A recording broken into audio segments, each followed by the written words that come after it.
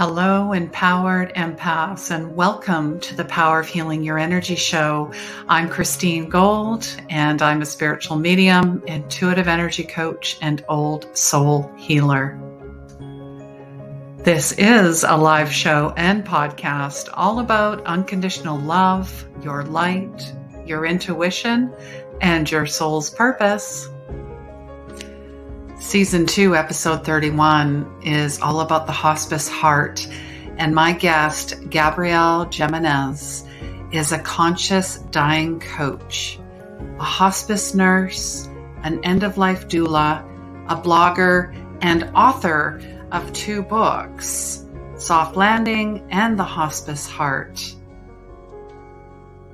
And are you afraid of dying? Do you believe death is the end? Are you experiencing grief or loss? Were you witness to a loved one who has many fears, regrets, or was left alone? We want to change the narrative and explore all the lessons learned about life through death. And Gabby quoted, "Life is fragile and precious. Nothing is guaranteed. Make sure to live your life fully, love fiercely, practice kindness and compassion always."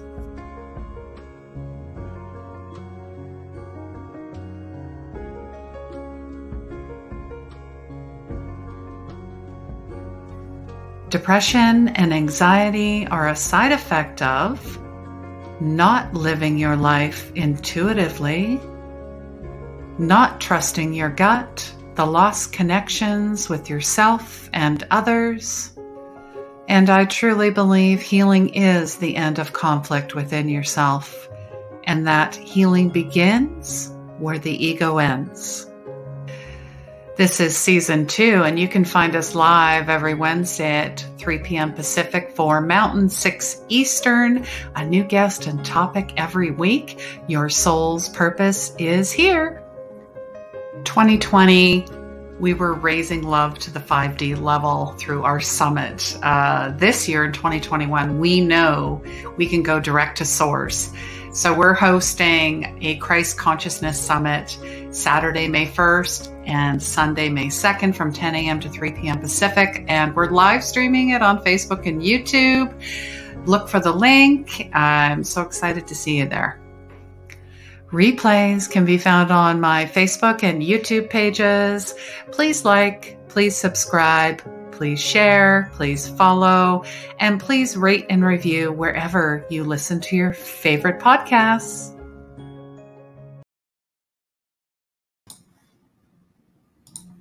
Hello, everyone, and welcome to the show. I'm Christine, and I'm like, wow, that was a long intro. I don't know. Was that a couple minutes? Yeah. According to Facebook and YouTube, it was about 3 minutes. Woo. All right. Welcome. Come on in. I took a couple weeks break. Thank you so much. I unplugged, I reset, I recharged. I'm here. And I'm bringing in a beautiful soul that I absolutely admire. I respect. I met her a couple months ago, and right from the first conversation, I'm like, okay, this is going to be good. And like I had mentioned, she is, wonderful. She's a hospice nurse. She does the work that I think many of us are afraid to do, maybe don't think they can do. Maybe it would be too much to do. And I want to honor and thank her for everything she has done. She's written a couple books too, and we're going to give them away at the end. So you have to, stay tuned for that and find out how to enter. Okay. All right, everyone. And here she is. Hello, Gabby. Thank you so much for being here. And I always ask my guests, where in the world are you? Well, I am in Redwood City, which is about 30 minutes from San Francisco in California. Beautiful. So we're talking the redwoods. And that's interesting because we were talking about ancient trees. There are a lot of beautiful forests around here. Wonderful. I love it. And I am in Victoria, British Columbia, Canada. So come on in, guys. Say hello. Let us know where you're from, what you're looking forward to hearing about this episode of the Hospice Heart, and ask any questions you have about end of life, about death. Maybe share a story or two as well. I mean, this is a connection, a collaboration. We're here, and Gabby really is here I called her the bridge, because I truly feel that she is the bridge to the other side, but in a different way. I mean, in the work that I do as well, when I talk to people who have passed over as well. So it's slightly different, but you are still very intrinsically connected on all sides. And I want to thank you for that. Well, thank you. And thank you for having me today. I'm excited. Wonderful. Just saying hello to Patty. Hello, Patty. So nice to see you. She's saying that she's not afraid of dying. I'm afraid of how. Okay. We're going to talk about that. And thank you. Yes, I am very relaxed. So I guess we're just going to go into that. Is that is that maybe a top fear for many, is how? I think more how than when, because there's such an anticipation for pain. And so I think people are worried. I have to admit, even with the work I do, I think I've always had a fear that I was going to drown, which has made me very afraid of water. So you rarely will see me out in the ocean or even a swimming pool, to be honest, because I'm afraid of that. Now, I am not afraid to die now, and maybe that's because of the work I do. And I truly believe it's going to be peaceful and beautiful because I'm going to make sure of that. I don't want to die now. I am definitely not ready. I have a whole lot more to do. But yeah, I think people are afraid. And one of the things that I have learned, and this might ease some, is that the dying process itself, to die is not painful. Mm-hmm. And my advice to everyone is to think about it ahead of time. I teach this course. It's called Your Best 3 Months. And basically what it is it's anticipating you only have 3 months left to live. And each grouping of classes I do differently, so it's never the same. But I do it with the idea of preparing people to die mentally. And with it, the outcome is that they will, A, want to live a better, more fierce and full life. They will also maybe care for others who are dying with a gentler kindness about them. But also they will know what they want, and they will set that out maybe in writing and allow others to know that when I die, this is what I want. Mm-hmm. And once you do that, you live a fuller life, and the time frame of that is so unpredictable that you just take that out of your head, because now you know what you want, you've set that out, and you live life now, because this is all we've got. This is all we can be absolutely certain of. Yeah, I love that. It's like a blueprint. I work with blueprints and vision boards and goals. Having a death goal, I guess, would be, or the other side goal. What does that look like to you? Because when you're clear, you have a sense of peace. Absolutely. I know that I want to be near the ocean. I know that I want Tom Petty playing often. I know that I want all of my friends and family there, that I do want people around me.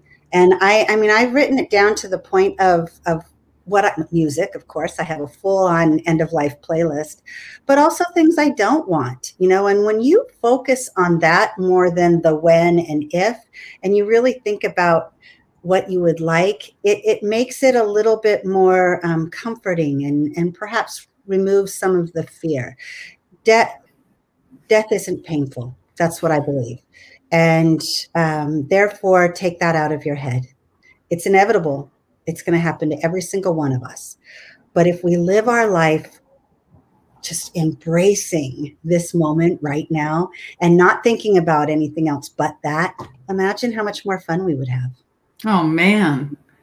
It's a party. It really is. I've shared stories with my clients about it's everybody's there, including their pets. I mean, and there's no pain. No. And there's absolute freedom, and all they want for you is the very best. Now, I'm just saying hello to Terry from Delaware. Patty has held many hands as people have passed on. Thank you, Patty. Miss Marcia, I guess you guys are neighbors. She's in Benicia, California. Welcome. Yeah, welcome. Susan is saying hello.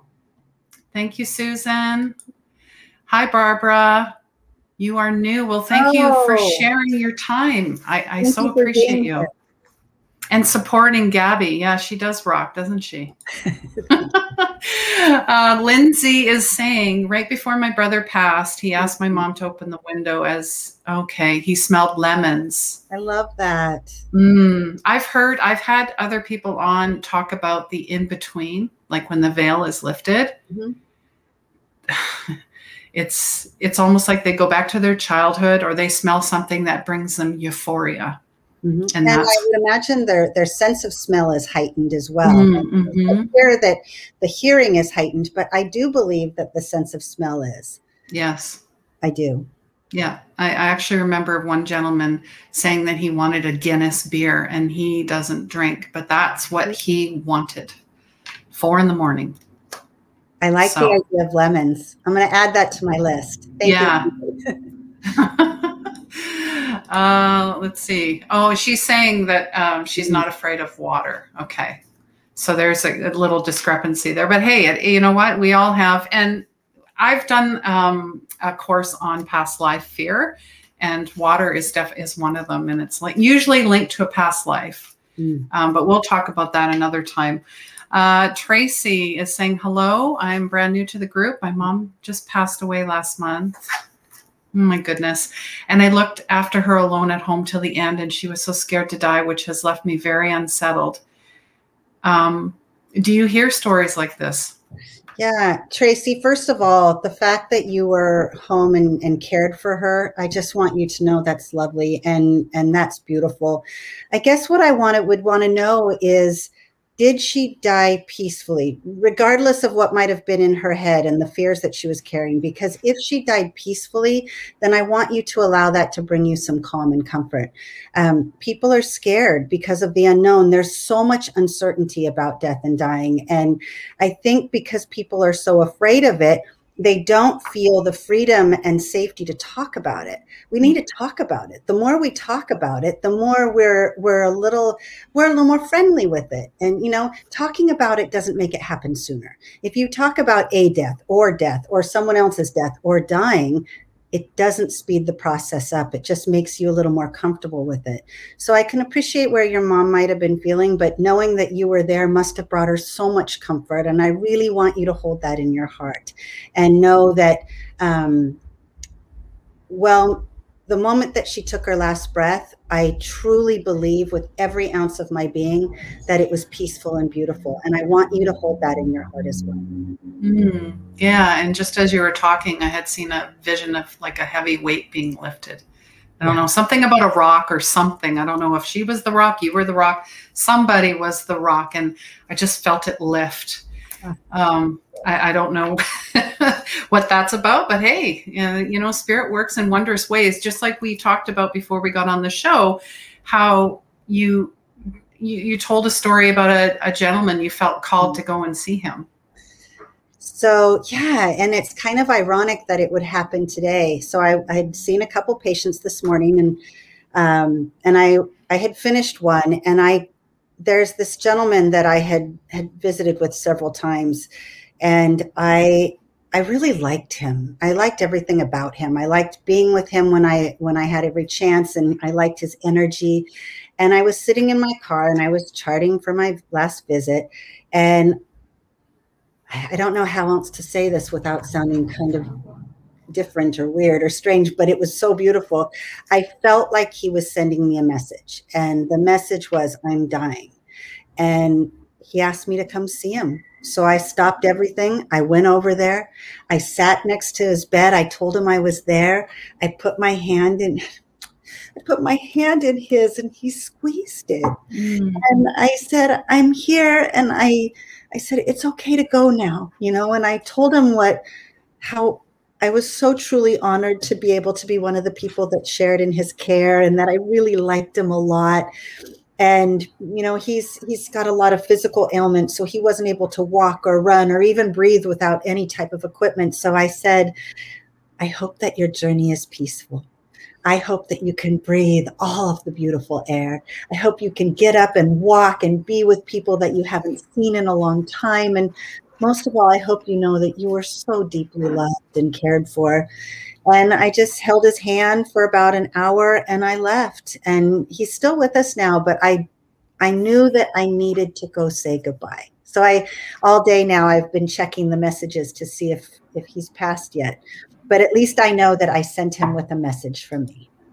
I love it. You're like I said, you're so connected. I mean, the work that you do, we don't realize how connected we are to each other. Like when someone pops in our head and then they show up or a phone call or something happens, you're like, okay, you know, that's the ego trying to get in there going, yeah, no, that's crazy. No more of that. No. That is divine connection and it needs to be honored. And thank you so much for honoring him that way. You're an angel, earth angel. I do love what I do. Yes. I'm very blessed to do this work. Marcia is excited to hear about the classes you teach, where and when, and she wants to be a contributor to hospice and help be a death doula. She actually put that on her vision board. We've worked together in a mentorship. So you guys should connect. She's an amazing lady. Well, Marcia, I definitely want to encourage you to do that. I am a death doula. And I will say that currently hospice has not, at least not where I live, has not included the death doula as part of their hospice team. It's not really incorporated in the work we do. But the training, at least for me, the in-depth training that I did, which was through Conscious Dying Institute, I researched all the programs. Some are more expensive than others. Some are deeper than others. It really has to be what you need and want. I wanted to go super deep. So I did. And that training has made me a better nurse, certainly a better bedside companion for people who are dying.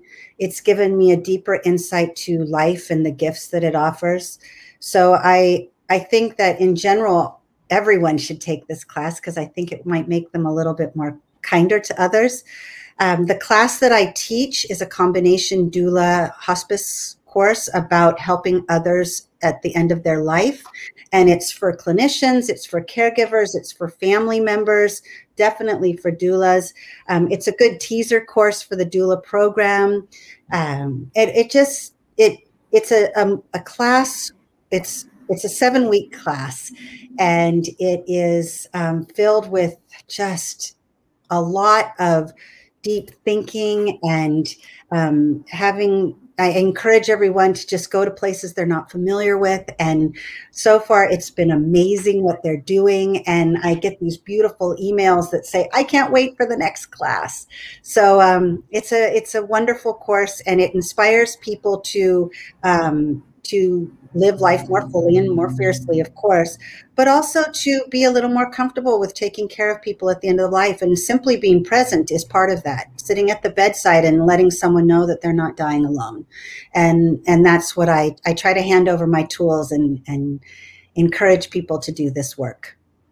I love it. So brave. And yeah, to actually just dive in. That's the only way to do it. Arms wide open and always there to catch you. Absolutely. Patty is just sharing that she prepared her family when I die. When I want to be cremated. I'm a Moody Blues fan. I love that. And the Beatles. Ooh. And my ashes are to be tossed into the ocean and a huge party that I'm free.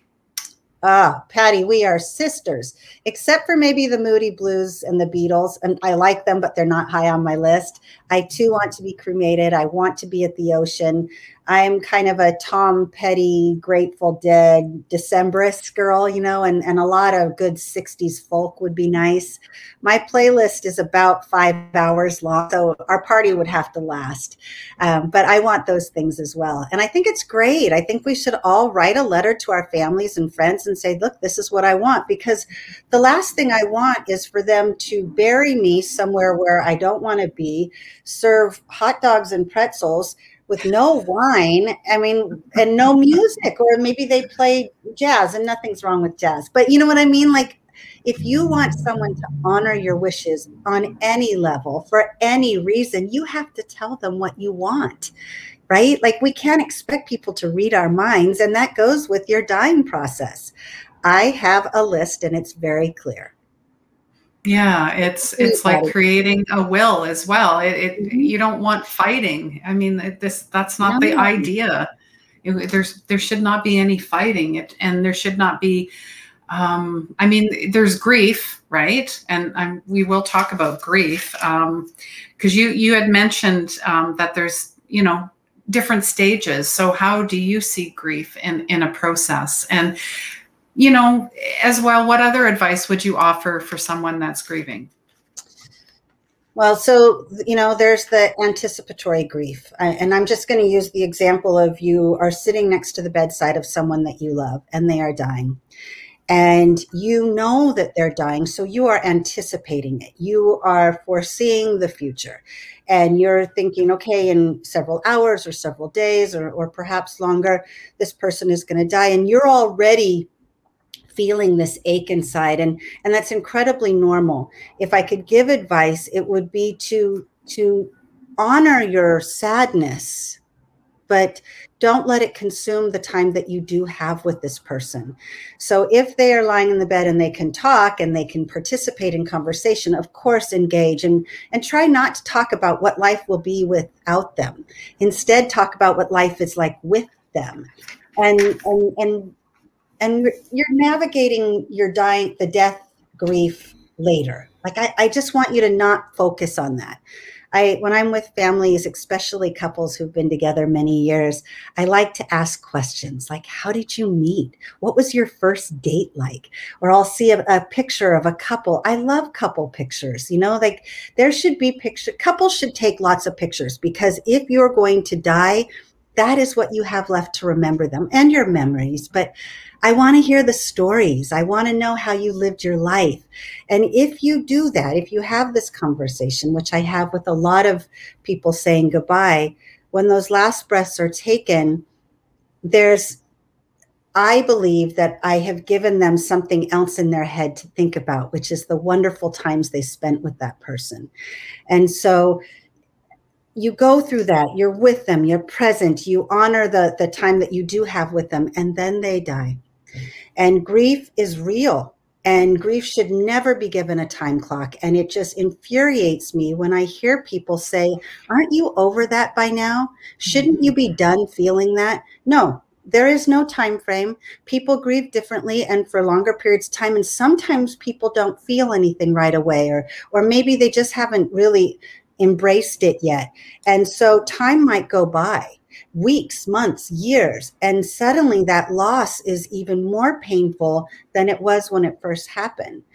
I didn't have a very close relationship with my parents, and I feel more ache now having them gone, and they've been gone 20 years. And I realize that what that is it's me honoring and accepting the fact that what I really miss is what I didn't have. And my sister, who was the closest person of family to me in my whole life, died 6 years ago. And I miss her more now than I did then. Mm-hmm. And for someone to tell you that you should stop feeling, that's telling you to stop loving. Every anniversary, every birthday, every holiday that you shared, every event that signifies a memory is going to trigger your response to the loss that you're feeling, and that is real. And people should be allowed to work through that in their own way. As long as you're not hurting yourself or causing harm in any way, I think that it has to be on your terms. And if you can't sit with someone and listen to them tell you again how much they miss their husband or their sister or their mother, then maybe you need to step away.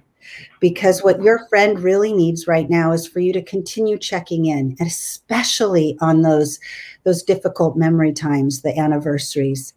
And when someone does lose someone, and those first few weeks, everybody's gathered around them and they're bringing food dishes and they're holding their hands and they're calling them, and it's lovely.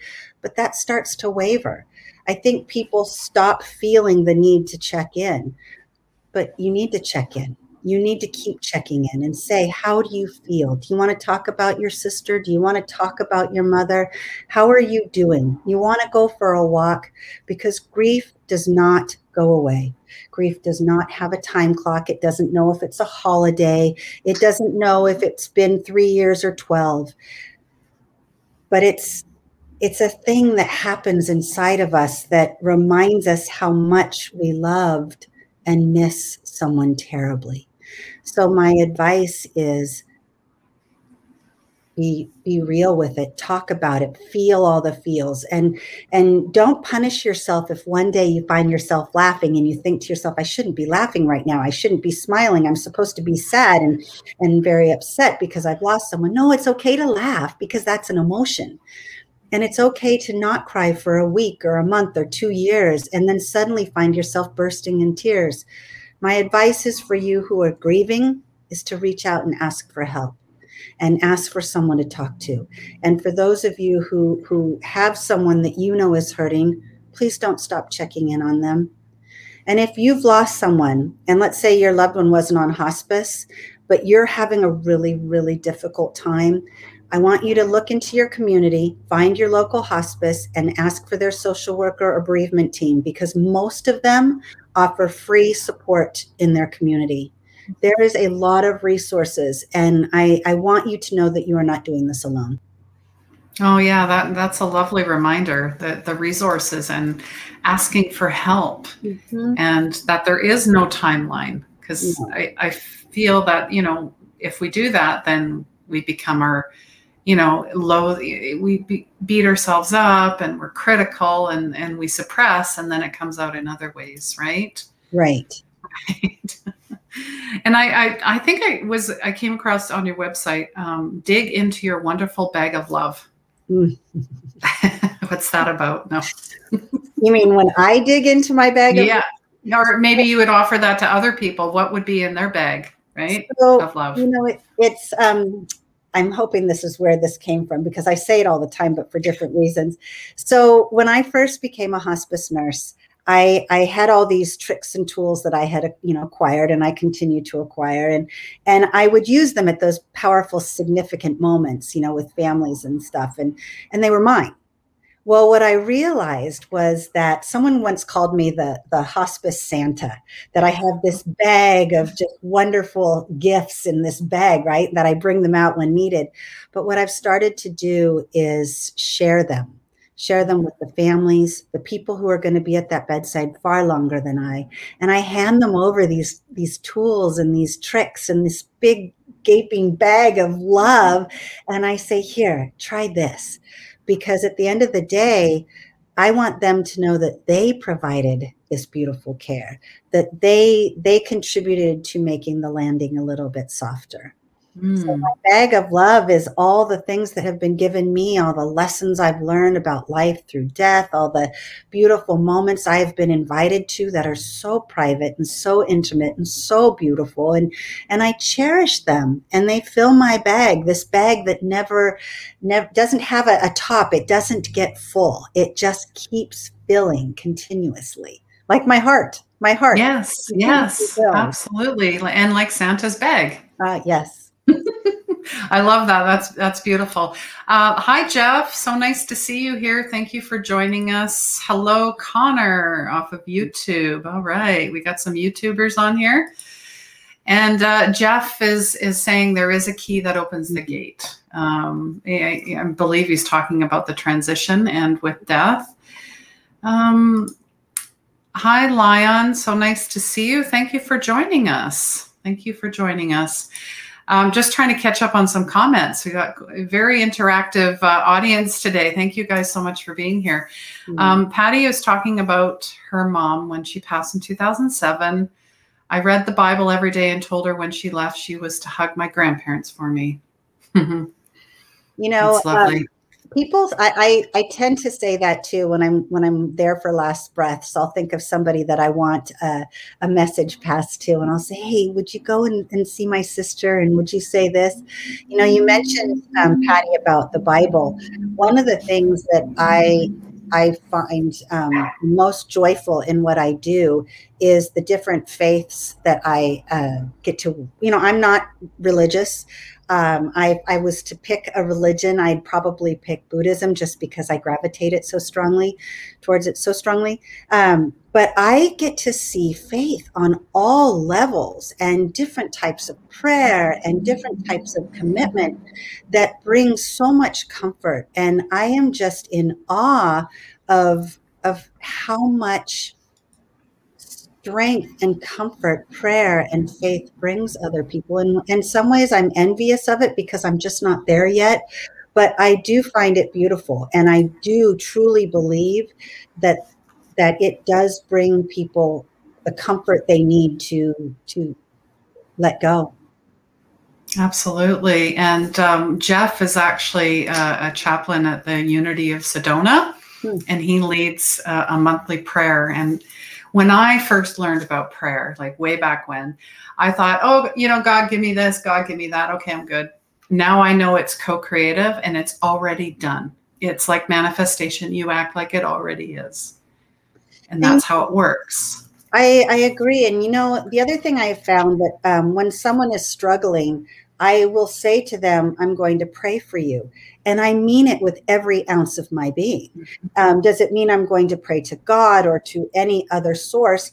No, what it means is I'm going to pray to that higher power that I know covers me with protection. I'm not quite sure yet who or what or where. I just know that it's there. So when I say I'm going to pray for you, I really mean it. And I mean it with it's like a hug to me. I am going to hug you with my protection, my source, my love of spirit, and hand it over so that you feel protected too, regardless of who or what you pray to. Absolutely. Absolutely. It comes from the heart, and that's all that matters. So Marcia is just thanking you to, you know, listening to spirit and going to see that gentleman. I'm glad too. And Patty is, you have to be a special kind of person to see and watch them die. I have seen hundreds of last breaths. Mm-hmm. And it's not easy. This work isn't easy.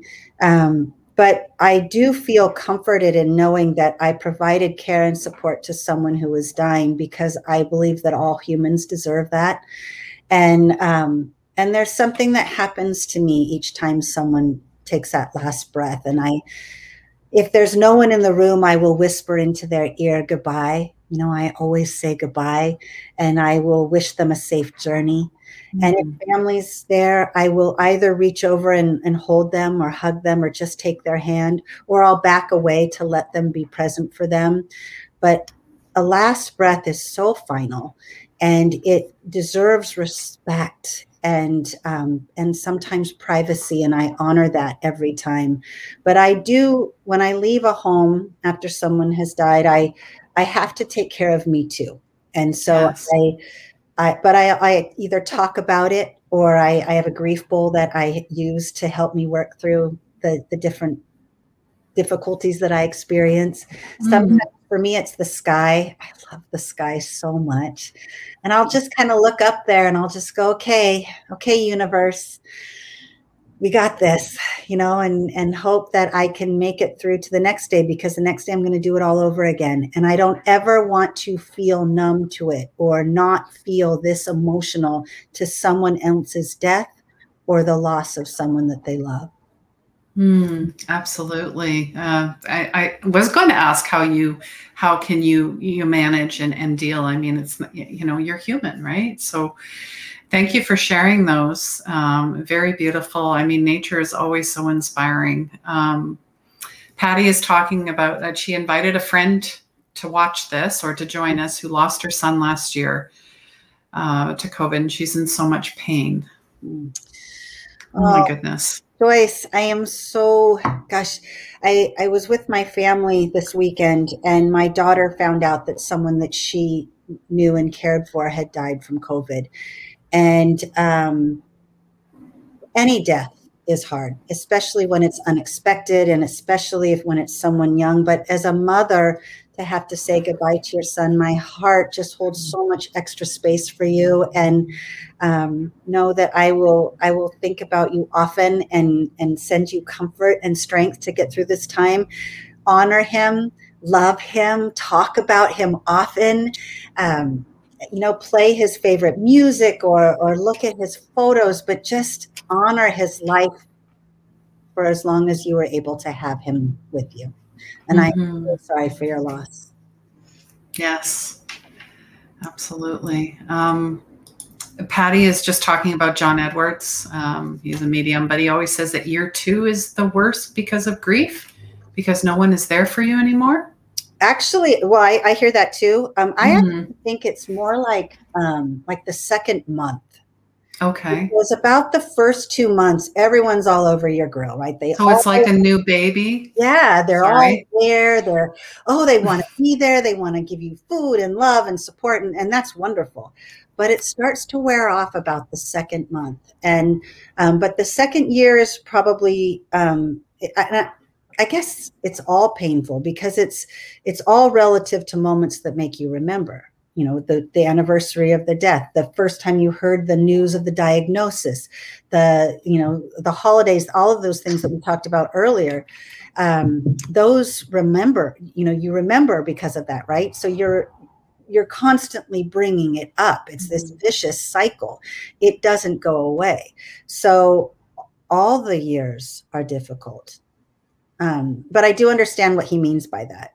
Yes. Yeah. No, I'm sure he's heard that quite a bit. So I hear that as well. It just depends what's going on. Marcia loves your bag of love idea, and she finds it such a blessing and privilege to be able to be the ones who are transitioning. Yeah, it's an honor. Mm-hmm. It absolutely is. And I think I heard you in one of your interviews say that your patients save you. Yeah, actually, I think, I have learned so much from the people that I get to take care of and help transition, from life to death, and the families that have to say goodbye. I have so many takeaways. I do think that I'm a better human being because of everything that I've learned. I want to say that they saved me, but not in the way that it must sound. I think that they remind me to be more appreciative of life and the people that are in it and the gifts and blessings that we take so for granted so often. And my patients keep me very focused on how truly blessed I am.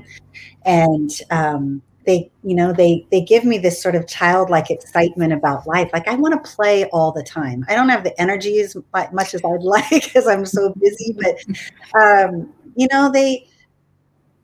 death reminds me to live. And I have a really good life and I am really blessed and I do not take that for granted.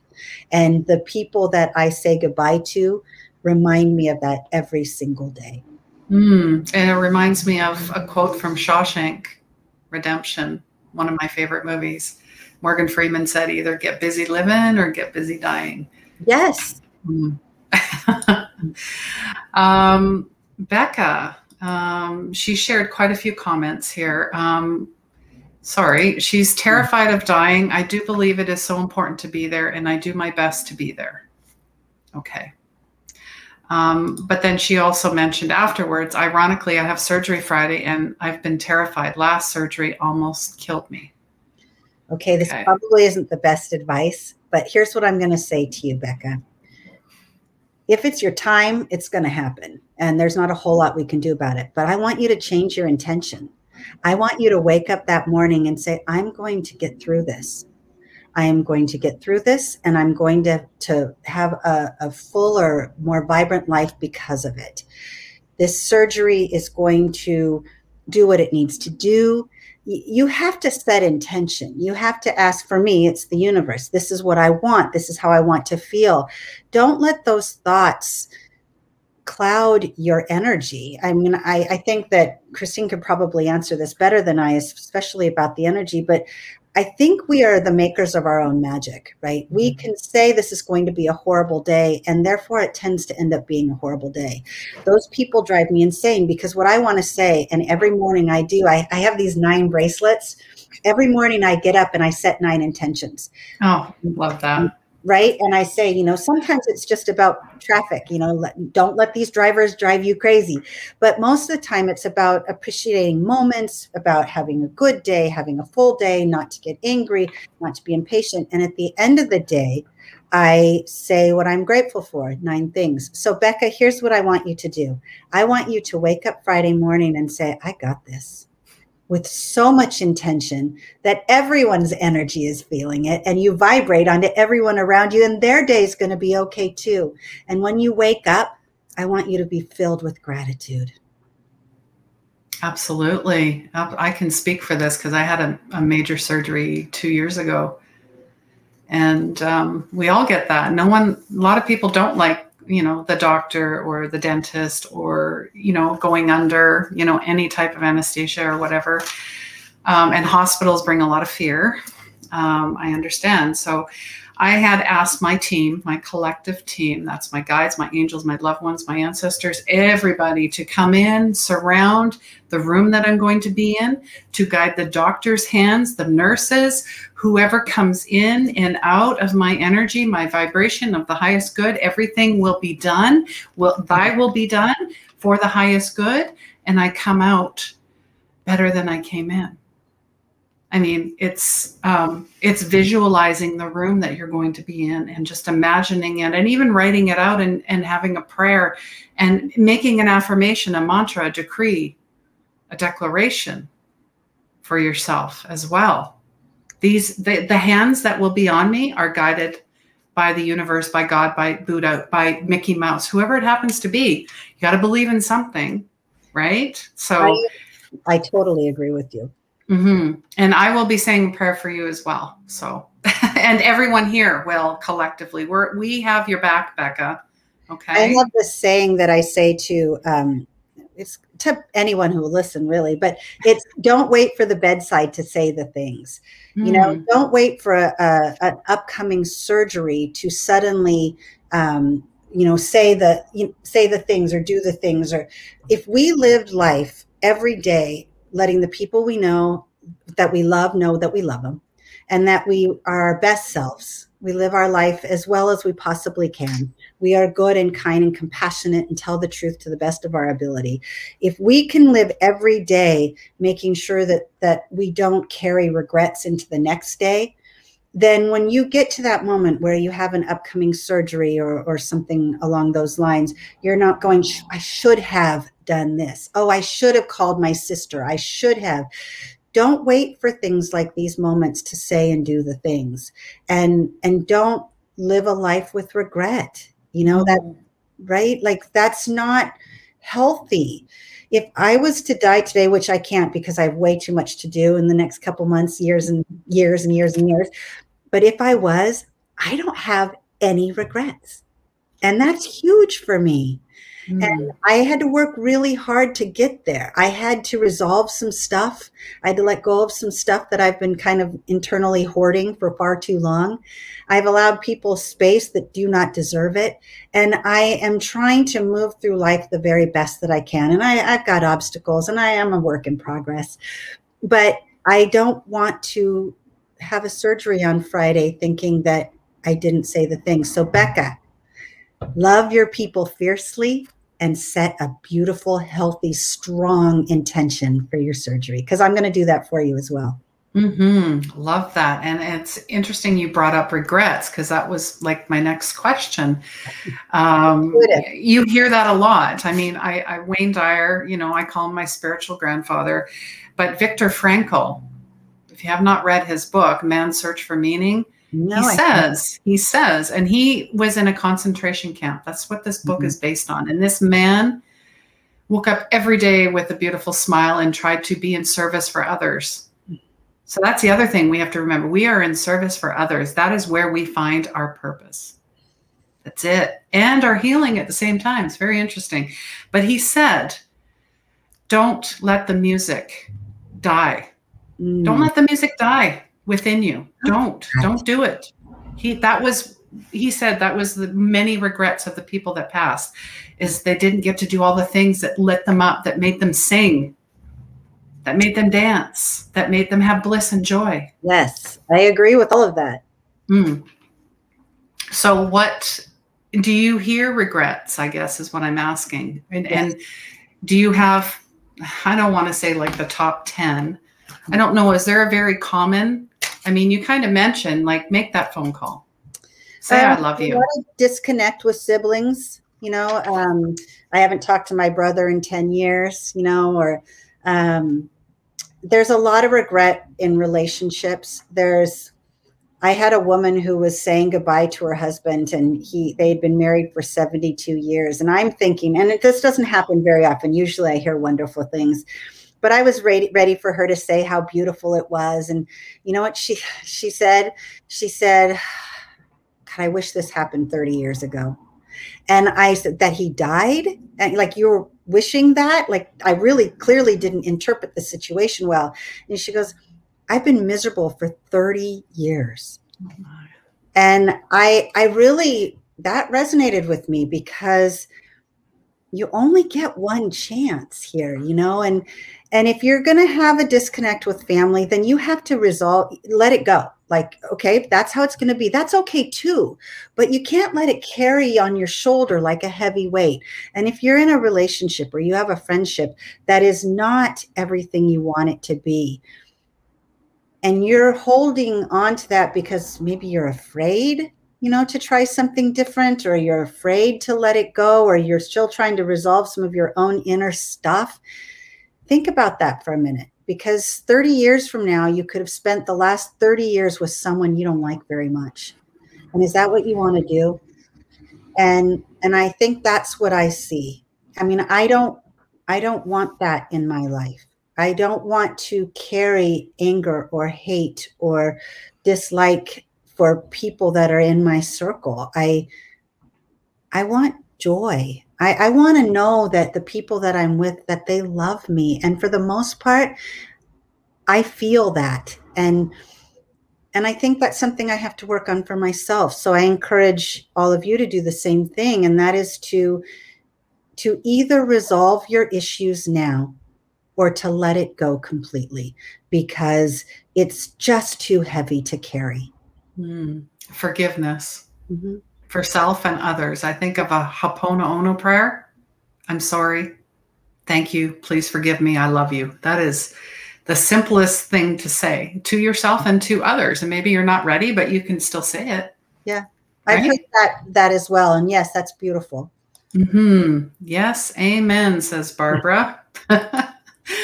Becca, that's the goal. Better, better, better. Thank you. My thoughts are with you all too. Aw. So I felt her energy shift, because when she came in, and now we're like, okay, we're lifting, we're raising her vibrations. Let's go. It feels a little bit like I got this. Yes, I love it. I love it. Yes, and Patty's encouraging Becca to come on next Wednesday and tell us how it went and what you did as far as setting intention. Yay. Yeah. Well, I love that. Look at this community. You guys are amazing. You guys are amazing. And Marcia's just sharing, one of the best gifts a friend gave me was to have a way of communicating with your loved ones when they pass. Ask them, what do you want to choose when you pass? The smell of perfume, an animal, lips, swans. You'll be amazed how often you see those things after they pass. Oh, signs, symbols, synchronicities. Ask them and they will show you. Yes. Oh, yeah. I hear that often.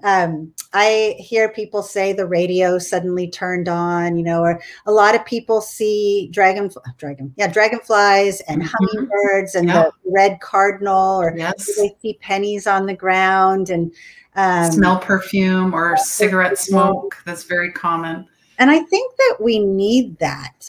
It bring, whether you believe it or not, if someone tells you they smelt, cherry blossoms and it reminded them of someone that had passed, simply say to them how lucky you are that you have that, because I think it's wonderful. Whenever I smell sawdust, I think of my dad. Hmm. We were not close, but when I was little, he had a cabinet shop. And so after school, I would go and I would sit there for hours while he worked on his cabinets. And the place was filled with sawdust.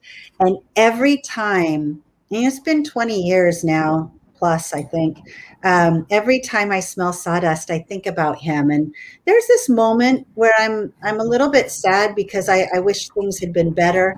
Then there's this other part of me that says, maybe it could have been. But mostly I'm thankful to have that scent because it does take me back to a time. And while he and I didn't get along very well, I loved being in that cabinet shop. I loved watching him build, and I loved looking at the things he made. And was such a strong man and a hard worker, the hardest working man I've ever known. And so when I smell that scent, that bit of sawdust, I'm taken back to the qualities about him that I really loved. So I think it's wonderful if we have something, whether it's something we see or smell, that brings us back to a time and place that we need to remember. Yeah, absolutely. I get that all the time. I'll smell something like, oh, okay, somebody's here. Hello. Many times it's not for me, but that's fine. I mean, the same thing works with dreams as well. Your dreams many times is a lot of symbols, a lot of messaging for yourself and for others. So thank you for sharing that. And I just want to quickly talk about your Facebook group. I was just blown away at how many people are showing up. And I mean, just tell me a little bit about that. So the Hospice Heart started about a year ago in August. And it started out, I wanted to create a page where people could come and talk about death and dying without the fear of what others think. And also, I started to think about people who try to navigate their own losses or difficulties or struggles alone, and how hard that is. And I think in general, people want to be kind. I mean, it's a lot harder work to be mean than it is to be kind. And most people, I want to believe, want to do that, right? So I started this page, and the kind of beginning was that people don't often ask me how my day is because they're afraid I'm going to tell them, because, oh gosh, there goes Gabby. She's going to talk about someone who died again. We can't have her at parties because she talks about death and everybody cries. And I deal with that a lot. And I understand that I leave that connotation. But I thought I would create a place where someone would ask me how my day was. So I started it, and the first week or two, there was maybe 1,000 people kind of joined in. And so it's been about a year and maybe a year and a half now. And there's 70,000 people on this page. Wow. And they are so filled with kindness and compassion. And sometimes I'll write something that's for me. I'll write it something I experienced, a feeling I had, a death I witnessed, a lesson I've learned, and I'll put it out there. And I'll get a whole lot of comments. And then the comments will get comments. And sometimes I'll write, I'll just share something that touched my heart. And sometimes I'll get 50,000 responses, and sometimes I'll get 5. You just never know what people are in the mood for. But what I've done is I've created this safe community where people can come together and either talk about how they feel or comfort someone who is talking about how they feel. And I don't lie. I don't sugarcoat things. When I put it out there, I put my raw truth. And sometimes it's when I'm feeling most vulnerable or scared or sad, and I put it out there. And I think the honesty is a draw, because then that allows someone else to come and be equally as vulnerable and honest and share their concerns and worries about everything. It's a beautiful place. And over the last couple months, I've I've really allowed it to be a place where I share my stuff, my blogs, my work, whatever. But what I've started doing is sharing others. So I get a lot of emails for advice, a lot of sadness, a lot of loss and how to navigate it. But I also get some beautiful work by poets and writers, and I'm just so touched that they share it with me. I want the world to hear them. I want them to have a place. So I will share their work. I'll share their poetry, their blogs, because this isn't about me. You know, it helps me, it comforts me, and it's my Facebook page, but it's not just about me. And I love bringing new people onto the stage and having their words be heard. And it's beautiful. It is a beautiful, lovely place to be. Yeah, wow, lovely. It just, yeah, thank you for creating that space, because vulnerability creates a space for people to heal. That, you know, guilt and shame are usually highly tied together, and through vulnerability, there's a space to heal that. So thank you so much for doing that. I absolutely love it. For some reason, I heard like a poetry book or something about hospice or dying, transition, death. So I don't know if that's something you have in the works or you haven't thought about, but it just came through. Becca is saying, thank you, I will be there. I think she's going to come back and let us know. So next week, we're looking for you, Becca. We're looking for you. And here's funny. I didn't get to ask this. Someone else did. What made you decide to do hospice? But she went back to school in her 40s. So this lady's brave too, guys. Okay. Or crazy. Or crazy. You know what? I'll give you the short version. I was in my 40s, and I got laid off from work, and I was caring for my friend's husband who was dying. He was also my friend, because she needed to work. And I was with him for a couple weeks until he died. And I really loved that work. I loved everything it took to care for him, to help him eat, to help him bathe. I watched as hospice people came in and out, and I thought, I need to do this work. So I went to school to be a CNA and an HHA, and I did caregiving and home health care for mostly the elderly. And I really loved that, but I realized I wanted to do more. And I think it's because I was caring for this elderly couple, and they were on a bunch of different medications. And the more I watched them have side effects with medication and the aging process and how the body changes, and they keep giving them these same medications that probably aren't good for them at that age. And just, I just felt like their age was not being honored. And the changes in life as we age was not being honored for them. So I went back to school to be a hospice nurse in particular. Like, that was my intention, so that I could make sure that people whose lives are starting to change and illnesses are starting to progress and diagnoses are starting to suggest, you know, a shorter lifespan, that I can help them navigate that. So it was with intention to be a hospice nurse. That is all I want to do. Of course, now I'm in my late 50s, and that's all I'm going to do. And oh, you don't look a day over 29. Come on now. Thank you. You're like an angel, really. And that dragonfly is symbolism for that as well. Is there a story with your necklace too, like with dragonflies? What's the story? Because I have a dragonfly necklace too. It's very interesting. I just got this one for my birthday. My friend Pat gave it to me, but I also have a couple tattoos that are dragonflies. Someone told me, and this may or may not be true, but I really don't care, because in my mind it's true, that dragonflies only live 24 hours, and their job on Earth is to take the souls to heaven. So one day I was taking a walk with my friend, and her dad had just died. And we were walking through this, it was just a commonly traveled hiking spot. And this swarm of dragonflies came around us. And I said to her, they're taking your dad's soul to heaven. That was many, many years ago, but that's how I took it to believe. And so it started that every time I saw one, I knew that someone was going to die, someone that I knew or someone that I knew. And it always happened. And then when I would see it, I'd feel this sense of comfort and peace. And so dragonflies bring me peace. And I have them in my house, I have them on my neck, I have them, dragonflies bring me peace.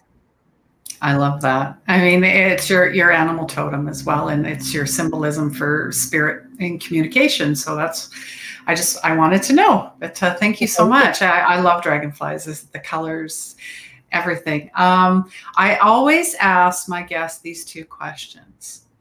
How can we as a collective energy help make your dreams come true? What's your blue sky? So I'm kind of doing it right now. I became a conscious dying educator so that I can educate and teach others how to be more present at the bedside. So I think if everyone together talked to the people they loved, communicated their needs and wants and wishes at the end of life, if they honored their death through their life, if they lived a fuller and kinder life, if they talked about the realistic stuff that happens more freely and openly, then maybe we could all come together and make sure that the landing is softer, that people are cared for better at the end of life. I want to encourage even just one person to provide kinder, compassionate care at the end of life. I see people die alone. I see people die dirty. I see people die ignored. I just see so much that just breaks my heart in so many places. And I think that we can change that. So if we talk about death more freely and more openly, maybe people would be less afraid and they would be more encouraged and to provide better care. I want us as a collaboration to come together and care for people who are dying better. And I want to keep doing as much as I can to educate and hand over my big bag of love and say, here, I'm going to give you what I've got, and you can make some up on the way, but let's treat people better in life and in death. Oh, that was, beautifully said. I so felt that. And everyone deserves dignity. Yes. No matter what. We're all human. We are all human. So let's love each other. Beautifully said. And I love, soft landing. We will talk about your books as well, because there is a giveaway coming. But it's interesting you said soft landing. That's how I feel, because in my, dark night of the soul, or many people who have, crashed and burned, as they call it, with depression, anxiety, disease, whatever it was. Oh, I hit rock bottom. I had to hit rock bottom. I'm like, no, you want to be the soft landing before that bottom. So let's all be that. So I really appreciate you saying that, because I truly believe that, let me be like those angel wings. I'm just going to hold you. I've got you, I've got you. We've got you. So the last question, what does magic mean to you? Gosh, I say this saying a lot. In fact, I have a couple tattoos. This is one of the ones I want to get in. We are the makers of our own magic. And magic to me means a couple things. It means keeping the child in you always alive. It means finding joy in the simplest and silliest of things. It means appreciating it all. It means making room for others, and living together instead of keep being so separate. I struggle right now with so much hate in our world, and people are so mean. And I think if we didn't do that, we would live a kinder and happier life. And that's what magic is to me. Magic is kindness and happy. Magic is a little glitter and sparkle. Magic is joy. And magic is keeping that child inside you alive forever. And dancing, right? And never letting that music stop. Yeah, I love it. And Uni agrees. I mean, I'm all Ah, about the inner child and having fun. So I love I that you think said that. that. Thank you. Thank you so much. And yeah, usually it's, people that are in fear and hate and all that and separation are the ones that need love the most. That's our biggest test, truly. All right. So we're going to we've got a couple books to give away, do we not? Yes, I've got 3. 3 books. Okay. So Soft Landing. So we're going to give you guys until Monday to comment. So if you want this book, you have to comment hospice, HOSPICE. So comment hospice if you want a chance to win a copy of Gabby's book, Soft Landing. And I'm sure it's going to be, there's probably a page that isn't dry.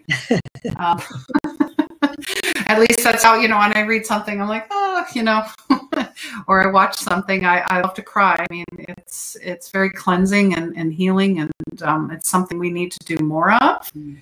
I mean, it's good to have some anger, but you got to try and transmute that into the emotional body somewhere else. So, all right. Is there anything else you wanted to share with us before we say goodbye? Other than I thank you for being here. Just amazing conversations. I know we'll have more. So, Well, I definitely enjoyed this, so thank you. I think if I could say anything at all, it is that we only get one chance here, at least in this mindset. And the people that are in your life, the people that you love, tell them, treat them well, and treat yourself well. And it doesn't. From my perspective, it doesn't matter to me who you pray to, who you vote for, who you kiss, as long as you are kind and honest. And I think we have to stop being so judgmental and so hurtful and so mean because people are different. Different is the excitement. Different is the wild, crazy fabric square and the quilt that has all the same colored fabric. I want to be the crazy square. And I think we need to treat each other better and live this life so fiercely because you've got it. Today, we know we've got today. Start being nicer to each other and have a really good time. yes, like they say, you're only here for, a good time, not a long time. Yes, let's have a good time. Patty is saying, you guys are sisters, apparently. She went from a CNA to HAA. Oh, good. All right. Wow. Well, the work you do is really important. So I want you to know that I personally appreciate your work in a very big way. And Marcia is just saying, thank you for being here today. You're a truly wonderful soul. So much to give. We're blessed to have you in our community. Hugs and kisses. Glad to be here. All right. And it looks like we've got a couple people entered already, but don't fret, guys. If you're on the replay or on the podcast, just send me a message, hospice, comment, reach out, email, whatever it happens to be, and you're in the draw. It doesn't matter. All right. Well, thank you again. And I'm going to leave all the links to your website and your blog and your Facebook page. So if people want to get in touch with you, they can. That would be. Yes, thank you so much for your time. It is so appreciated. Just a few things, guys. Every Saturday, I welcome in. This is a safe space for empaths, light workers, and sensitives. Unleash your soul's purpose on Zoom every Saturday. So just comment soul if you want the link for that. As well, I just released information on the solar plexus. So if you're looking for, more about your chakras and the energy systems and how that works, please go to my YouTube site for that. And I am still welcoming one-on-one mentorships through Unleash Your Magic and the Power of 8. So feel free to reach out for that. I also put up monthly energy updates, and April's is out there. So don't forget to join for that. But thank you again, Gabby. And I'm so looking forward to your third book. It's coming out. It's coming. So keep your eyes out for that, guys.